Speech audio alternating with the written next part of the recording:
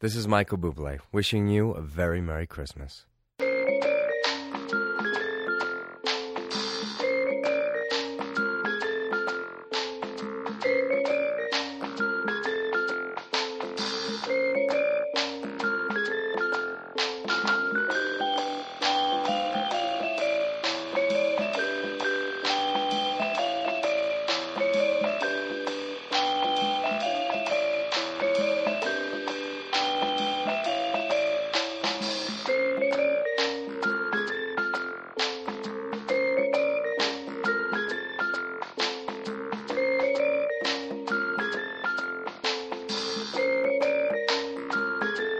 Welcome to Trilogy in Theory. My name is Webb, and this is my co-host Mike, and we are wrapping up our holiday trilogy. The holiday season's all about peace, love, goodwill to all men and women, a fresh start, and in true Trilogy in Theory fashion, we've chosen films that feature criminal activity during this would-be joyous time.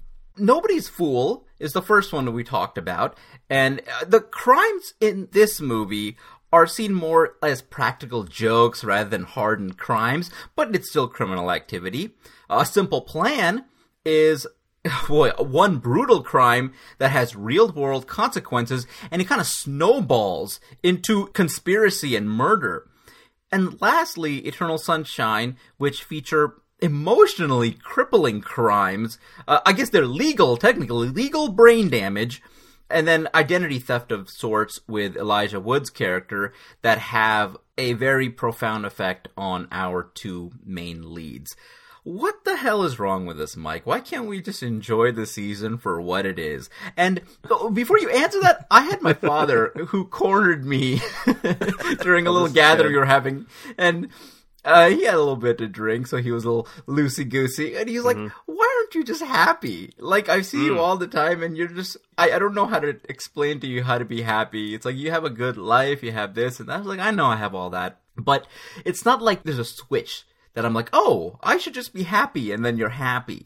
And for the most part, like, my level, like, where I am, it's not super happy or super depressed, it's just kind of like almost apathetic with certain things, but I'm not just a generally happy individual, despite the fact that, how much of a good time we have. And I don't want to just put that upon you, but when I speak to you, I kind of get that same vibe, where you're just as annoyed with everything outside of, your little universe here in podcasting, with your family, with your dog, with your wife, with your interests. Yeah, hate all of them.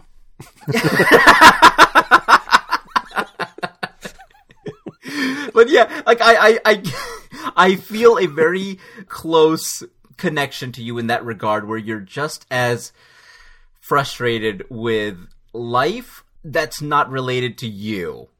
Okay, you're hitting on it, because I do feel remarkably and pleasantly self-involved when I'm at my happiest, because if I can shut everything else out, politics, the world, and I have the privilege, so to speak. Even though, like, one thing that I harped on in this particular trilogy, especially when it came to Simple Plan, is this sort of eat the rich buffet that I cannot personally wait for. I hope I live long enough to see it. I want my Marie Antoinette moment. I want to eat my cake and behead someone, because that sounds like a lark. Happy holidays, everyone. But yes, I have a hard time getting into as a straight white guy. You're listening to a podcast, so there's going to be one of us. There's at least going to be one voice, straight white guy, especially if we're talking about movies. I'm just here for diversity.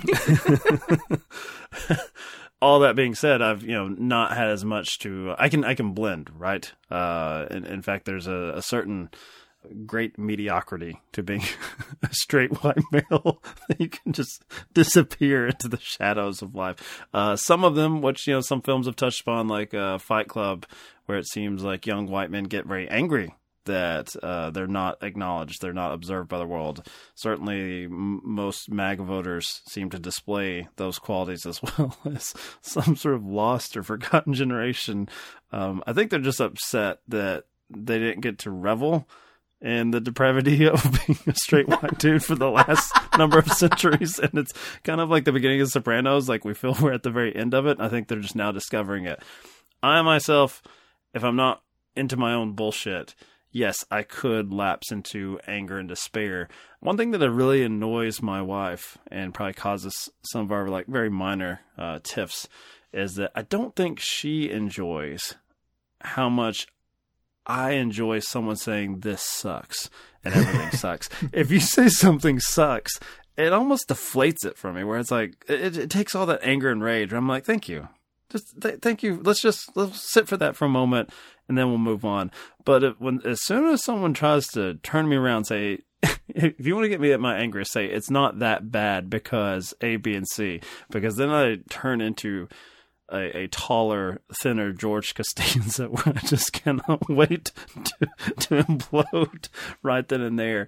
So yes, what you have observed is correct. This is like a safe space and a place to vent this podcast, because trying to bring in some of our real world experiences with the very thing that I think has given us both a great amount of joy in our lives.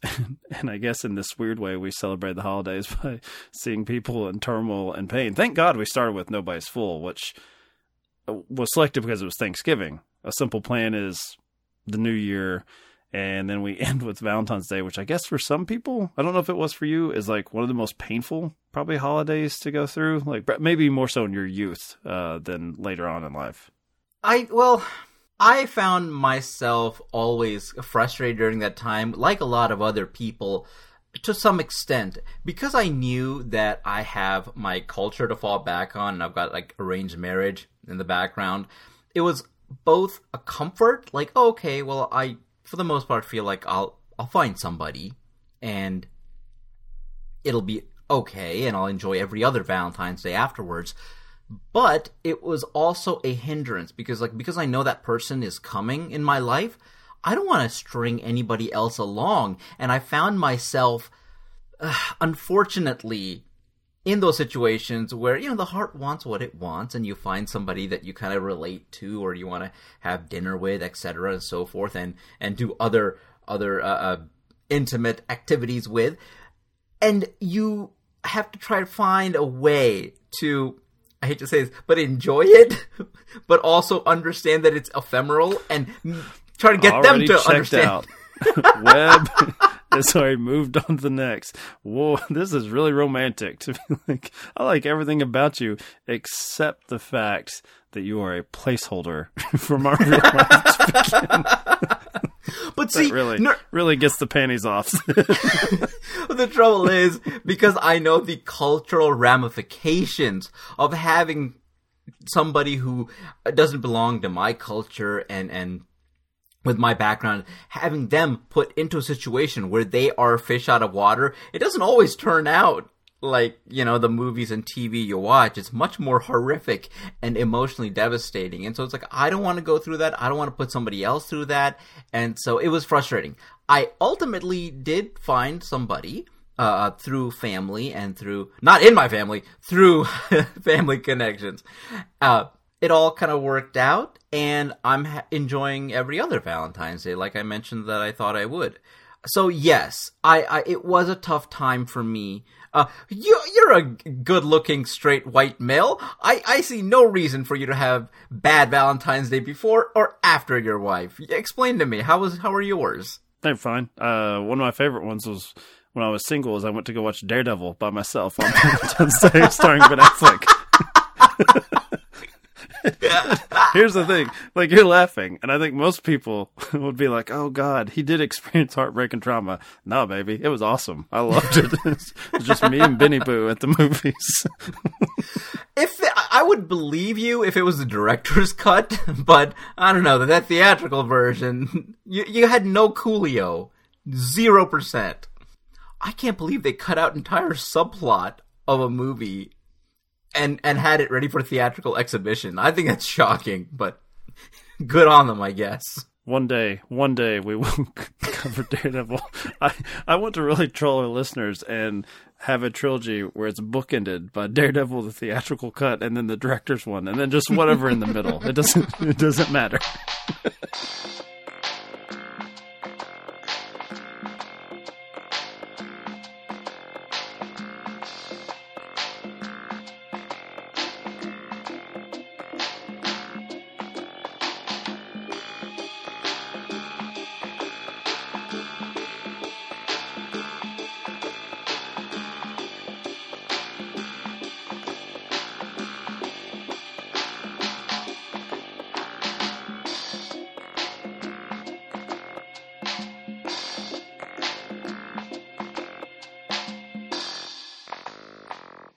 But you know, it's not just you and me. We're not the only ones who rage against the holidays at times, because we have films like Black Christmas, seminal work of, it wasn't quite a slasher, but it was a prelude to it, before even Halloween, I think. It's clear with works like Black Christmas, Gremlins, and all sorts of things that take the holidays, and any holidays, not just the Christmas time, but, or My Bloody Valentine, you know? You've got these... Some would say Daredevil, the theatrical cut. Right. So it's not just us. There are creatives out there who use these holidays to showcase some of the worst things imaginable. Are people just generally bad or cynical? Because I bust out the Michael Bublé Christmas album every year during this time. He just has such a sweet voice. You do not stop it. I did.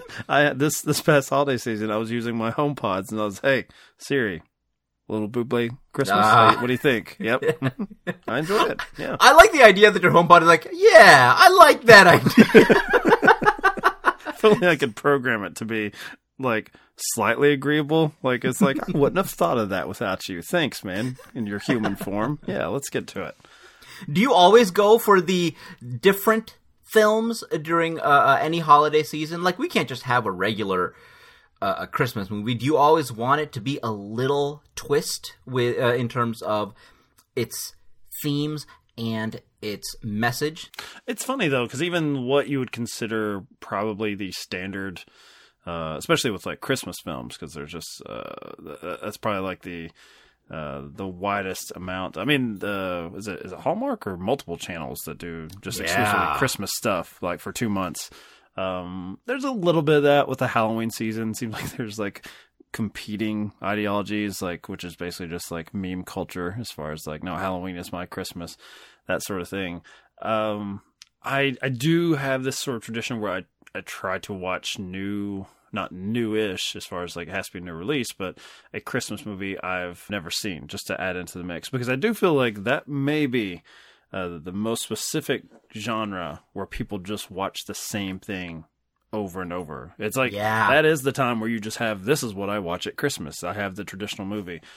Sometimes something like Elf, which may be the most modernish version of becoming like a holiday staple. For me, I think I've mentioned on the podcast before, it is the Kate Winslet, Cameron Diaz starring just The Holiday is the one that me and my wife agreed to watch every Christmas. But no, I try to mix in different things, but I'm not actively looking for something to be like, man, the holidays get me down. Can I find something with the most amount of conflict and hopefully a lot of people dying? Preferably teenage girls at college. I'm not actively seeking that out. But you are correct. That does seem to be the way to make, or I guess it used to make people feel better about themselves. Even one that came out, I think in 2020 during, the COVID pre-vaccine holidays, I think called Holidate, I believe was a Netflix original. And that the whole premise of that could have been a B-side for our trilogy, these stolen scraps of the holidays, and that it's about a couple that are perpetually single and decide to make this pact that they will always be their respective dates for the holiday season, just to cover all the bases. So, yeah, that seems to be like a thing that filmmakers feel like people need extra comfort because it is a stressful time, right? Even if you have especially if you have a big family and a lot of presents, there's a lot to check off. Even if you genuinely enjoy that, it's a big undertaking. So, I don't think we get that for Labor Day weekend. I don't know if that's a trope. It's that particular holiday weekend. So I loved Nobody's Fool, and I'm very thankful to you for having introduced that. Certainly most pleasant, maybe the only pleasant one of this trilogy. I think so. I was really affected by A Simple Plan, and I continue to, for the lack of a better word, tolerate Eternal Sunshine. I respect and appreciate it. It just has not penetrated my soul. You sound so fatherly. You sound like you're talking to Eternal Sunshine, this punk kid, and you're like, you're going to get over it. You're going to walk it off. You think this is your big love, but it ain't. It's so combative, this relationship you have with this film. And actually, having seen it and kind of letting it sit, I will give a big shout out to Michel Gondry. I think the first thing people think of with Eternal Sunshine is the script, and it's like, oh, Kaufman, we had brilliant work, and he got nominated. But Michel Gondry's interpretation of it, and then seeing the representation of the deleted memories, he really did a lot more, I think, for me in terms of like enjoying the film than Kaufman did. So I wanted to make sure to put that out there because I'm not a huge fan of his filmography. I haven't seen. I mean, well, I saw Green Hornet, and which was just fine. I'm sure that's the one that is that he wants when he dies in his obituary. It's going to be auteur behind the Green Hornet film adaptation. You know, I did read that the producer of the film said if we just hadn't pushed that extra bit of money into the 3D aspect of it, we would have come out ahead and they would have made money on it. It would have been profitable. Damn. And we could have gotten a Green Hornet too. It was totally enjoyable. You know, there was something I remember. I don't remember if it was the director or Mr.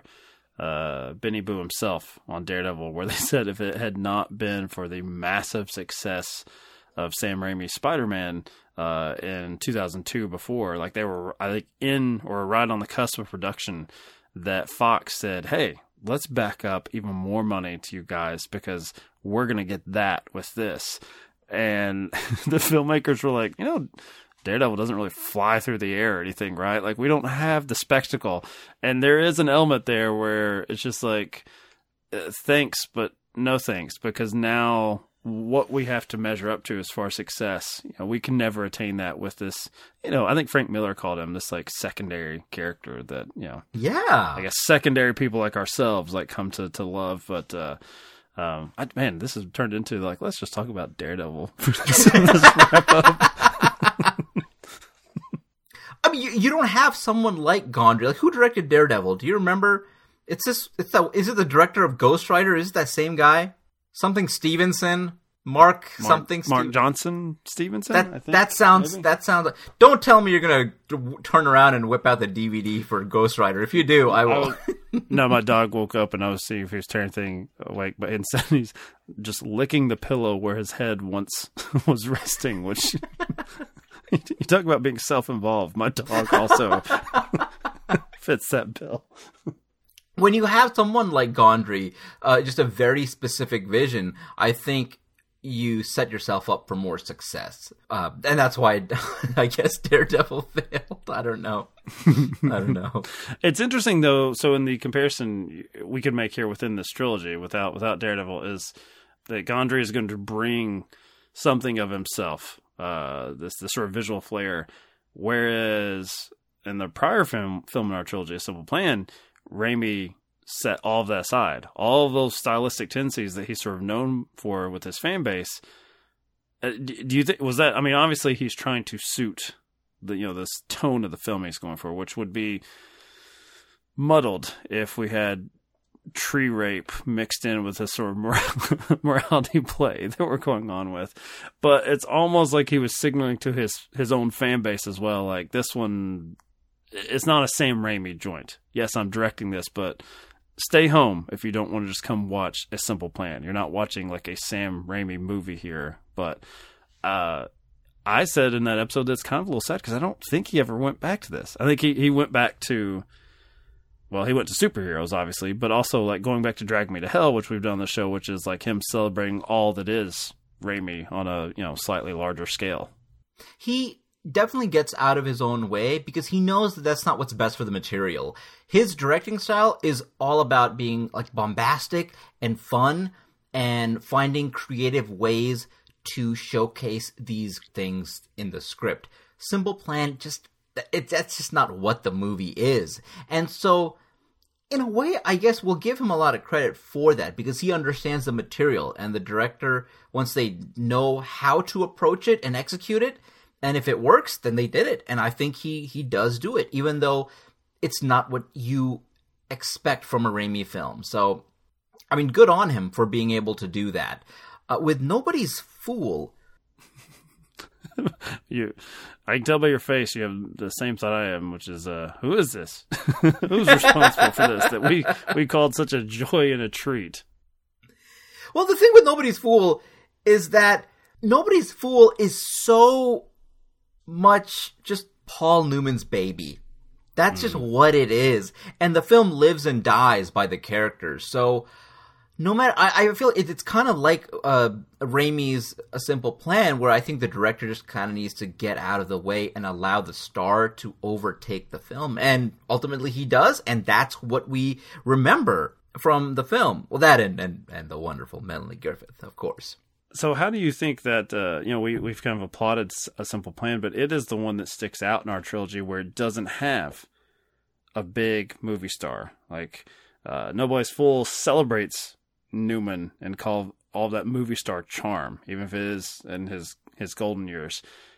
Jim Carrey, I guess this was the peak for him. I don't think he ever topped this. Like, even financially, like, Bruce Almighty would have been the year before this, which might have been his last huge box office hit.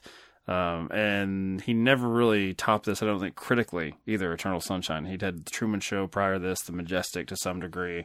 But A Simple Plan, I don't know if it works. Like, if you cast someone in the Bill Paxton lead, do you think that overpowers the narrative? To a certain degree, they're all recognizable, Billy Bob Thornton included, but they're character actors. Bridget Fonda, they were never like the person. It's never Tom Cruise or Brad Pitt in this role. And I remember reading, I think Nicolas Cage in the earlier 90s was attached to play the lead role here. Webb is saying no. No. I'm saying no as in, like, yeah, he would not have worked. I think even in like the Leaving Las Vegas days, like pre-Con Air, Face Off, do you think maybe Nicolas Cage could have? Sure. But well, the thing is, I hope Nicolas Cage is not a subscriber. I guess, says Webb. I'm thinking after seeing Bad Lieutenant, okay. That is basically Drag Me to Hell territory that we're going for. No, I love Nick Cage and I want him to be utilized properly. Bad Lieutenant taps into everything that Nick Cage can do, and what you're seeing on screen is absolute magic. And so that's kind of what I want from Nick Cage. The more subdued stuff from him, it's not as good. I think adaptation's probably the only outlier there, because he did, and admittedly he said that I followed everything that was Spike Jonze. Whatever he said, like, that's what I did. All my instinct as an actor, I turned them off. Got a fucking Oscar nomination out of it. So that might speak volumes as well. But yeah, if you put a star into these three characters with the who are fighting over the money, you have a tendency, I think, to take over the three of them. And Billy Bob Thornton, to some credit, he became a leading man. I don't know how many things he starred in before this one. I don't want to insult his filmography. He was still, this would have been the same year as like Armageddon, but he's one of an ensemble. He's NASA dork or NASA executive or something. He's not one of the guys on The Rock. I love my love letter, my Valentine to Ben Affleck here. That bit on the Armageddon commentary track. Have you ever heard it?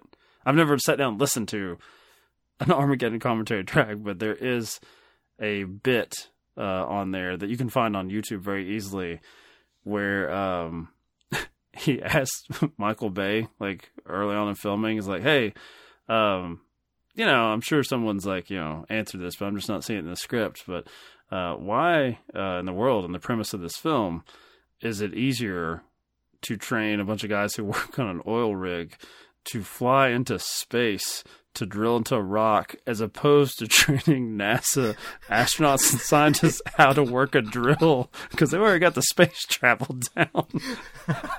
And he said, Michael Bay said, shut the fuck up. And that was the end of the conversation. If you can, find that clip and treat yourself, because I love the idea that Ben Affleck was doing a solo Armageddon commentary and just talking shit about the movie. Oh, the heyday of DVDs. Oh, what a glorious time. Hi, I'm Ben Affleck.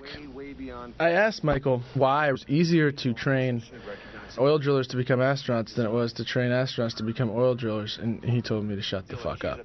So that was the end of that talk. He was like, Ben, just shut up, okay? This is a real plan, all right? I was like, you mean it's a real plan at NASA to train oil drillers? He was like, just shut your mouth. Shut up, Quentin. See, here's where we demonstrate that, because Bruce is going to tell the guys that they did a bad job of building the drill tank. He did a see, he's a salt-of-the-earth guy. And the NASA nerdonauts don't understand his salt-of-the-earth ways, his rough-and-tumble ways. Yeah, that's right. Well, that's because your cams are all... Like, somehow they can build rocket ships, but they don't understand, like, what makes a good tranny. We've had them training for 8 months solid now. 8 whole months? Well, pretty much, yeah. Oh, gee whiz. Well, like 8 whole months, as if that's not enough time to learn how to drill a hole. But in a week, we're going to learn how to be astronauts. Oh, 1 whole week? Now you know how to fly into space? I need my guys. Why do you need them? They're the best. Everyone's the best. Why are they the best? I don't know. They just are. I'm only the best because I work with the best. If you don't trust the men you're working with, you're as good as dead. You want to send these boys into space? Fine. I'm sure they'll make good astronauts. But they don't know jack about drilling. I mean, this is a little bit of a logic stretch, let's face it. They don't know jack about drilling. How hard can it be? Aim the drill at the ground and turn it on. You think it's just drilling a hole? There's a lot you gotta know about. And when you're gonna snap off an edge in a tranny on a corner of a hot pipe, and you're gonna get a gas pocket. Like, yeah, well, what about when the booster rockets don't fire and your EVA suit and your zero gravity, Didn't you see Apollo 13, boy? Yeah. Oh, Jesus. Even though these films occur during the holiday seasons and they deal with criminal activity, things that are generally unpleasant, I guess they ultimately do reflect what the seasons are about, or at least they make us appreciate what we have during that time. So in that way, I guess the holidays can be celebrated with these types of films. I think this trilogy really, really does work in a big way, and I'm happy with all 3 of them. In particular, it's there's different tones to it, but it is very much about the sort of the haves and the have-nots. As you said, there's far more this sort of like impish kind of humor in Nobody's Fool, where it's a guy who's just scraped by in his life and is taking from a man that he feels does not deserve to have as many spoils as he does, including Melanie Griffith. Thank you again. I would always go back to our episode and how astounded and pleased in very schoolboy fashion that Melanie Griffith flashed us.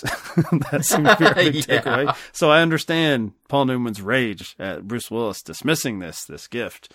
A Simple Plan is far more obvious in that it's people who are blue collar, struggling to even become middle class, having just a sack of money that they find in the woods. A very dark fairy tale, which does, I think, fit with Sam Raimi's sensibilities as far as material. I'm just glad that he left his own personal sensibilities behind. Eternal Sunshine, I think, is probably the one that most people, even though it's the most outlandish, could apply, because it's about each individual's personal bullshit. And everywhere else, like, it's like you can get most of your life together, but if only there was some way to like erase yourself from your existence. That seems to be the thing. Like everything else, and maybe it's a brief blip in time. Like, I've talked, I mentioned on, I think, in the Simple Plan episode, like that we're in a pretty dire outlook as far as the wealth gap in this country, and maybe Eternal Sunshine only could have come out right then and there, where it's like, well, everything seems okay-ish. What I'd really like, I've got my iPod, I've got my apartment, I've got my hobbies. It's these damn memories. It's memories that I've created. Can someone shuffle these out of existence? Can I create a new playlist? Because like you, I both can admire and also become incredibly fucking annoyed with these characters. Like, really? This is our chief concern, huh? Okay. Take me back to A Simple Plan, where I can find that bag of money. Then I'll drink away the memories gladly. I'll participate in them. I'll be fine. Or at least play Russian roulette every day by sporting one of those $100 bills for whatever it is that you need. Is today the day I go to prison? Who knows? I've got everything else in the world.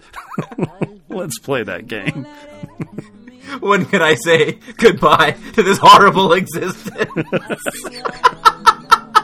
Yet again, happy holidays, our listeners. Feliz Navidad. Feliz Navidad. Feliz Navidad. Prospero año y felicidad. Feliz Navidad. Feliz Navidad. Feliz Navidad. Prospero año y felicidad. I wanna wish you a Merry Christmas. I wanna wish you a Merry Christmas. I wanna wish you a Merry Christmas from the bottom of my heart.